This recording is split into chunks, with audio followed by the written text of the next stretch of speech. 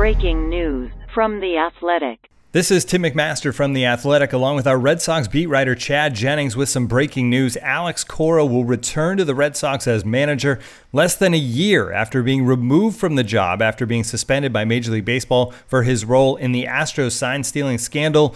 This always seemed like a possibility, Chad, but the team interviewed at least 7 other candidates. At the end of the day, was this Chaim Bloom's choice, or do you think there was some pressure from Sam Kennedy and ownership to bring back Cora?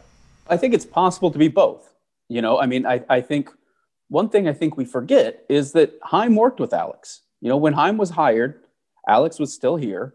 They were together for 3 months through the offseason into mid-January and seemed to have a good working relationship. By all accounts, they did anyway.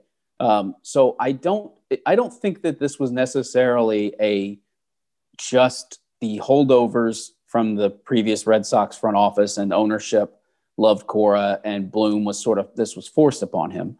But I also think that a lot of Bloom's talent, I guess, and one of the big real strengths he has and this is coming from multiple people throughout the organization, is that he is he brings people together, and he is not it's my way or the highway kind of guy. He is a guy who can look at this all and say, okay, what's best for the entire organization here? What is it that will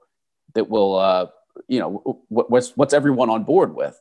And so, I think that he could have looked at this, and rather than thinking of it as being just forced upon him, even if he did particularly like Sam Fuld, how much would he have to like Sam Fuld to go against an entire organization that believes in him? So, we don't really know yet. I don't think that anybody has a real sense yet of exactly what is it that made Cora the choice here.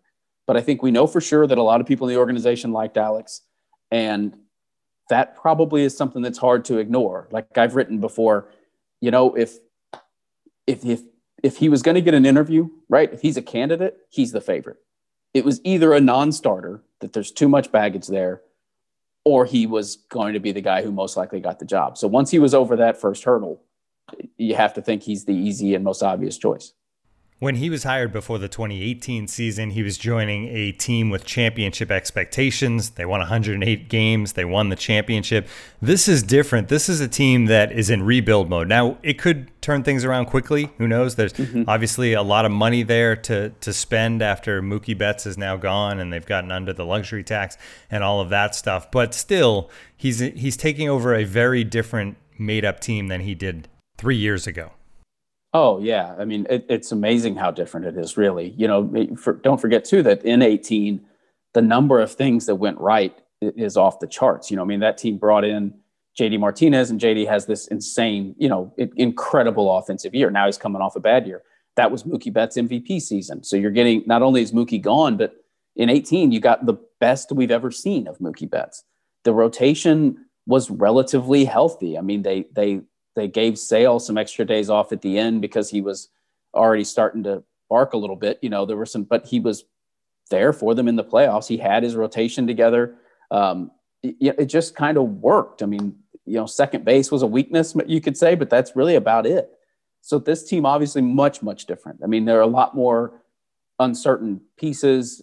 The rotation, even if Eduardo Rodriguez is back at the start of the year and Sale comes back relatively soon, those guys are not going to be – it's not like you're going to lean on those guys for 200 innings.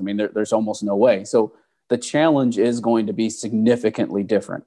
Now, I will say, too, already this morning I've talked to one guy who – one thing he stressed to me was, look, Alex is a better manager now.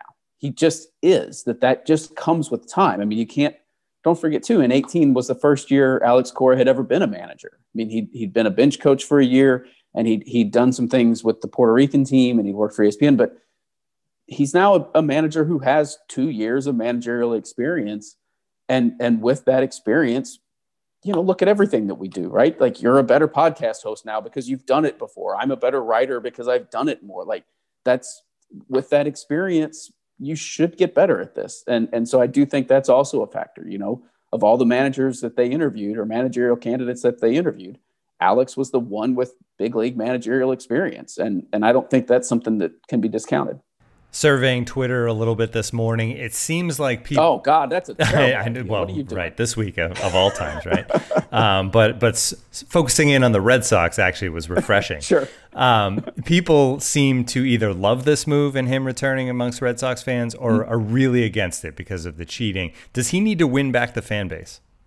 Yeah, I don't think there's any question. I think that they have to know coming into this that there's some PR work to be done here.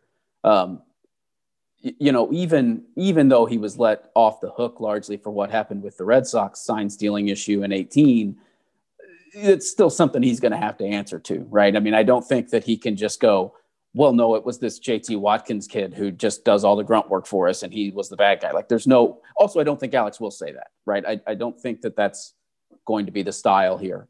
But he's going to have to answer to a lot of this, whether that's, acknowledging that it kind of got out of hand there, whether in Houston, whether that, I don't know how they go about explaining this, but it's going to have to happen. I mean, they're going to have to talk about this and the things that were done wrong. I mean, just flat out wrong in Houston and the ways that, you hope that Cora maybe learned from that experience, what he took from it, why he let that happen in the first place, how it got that out of hand.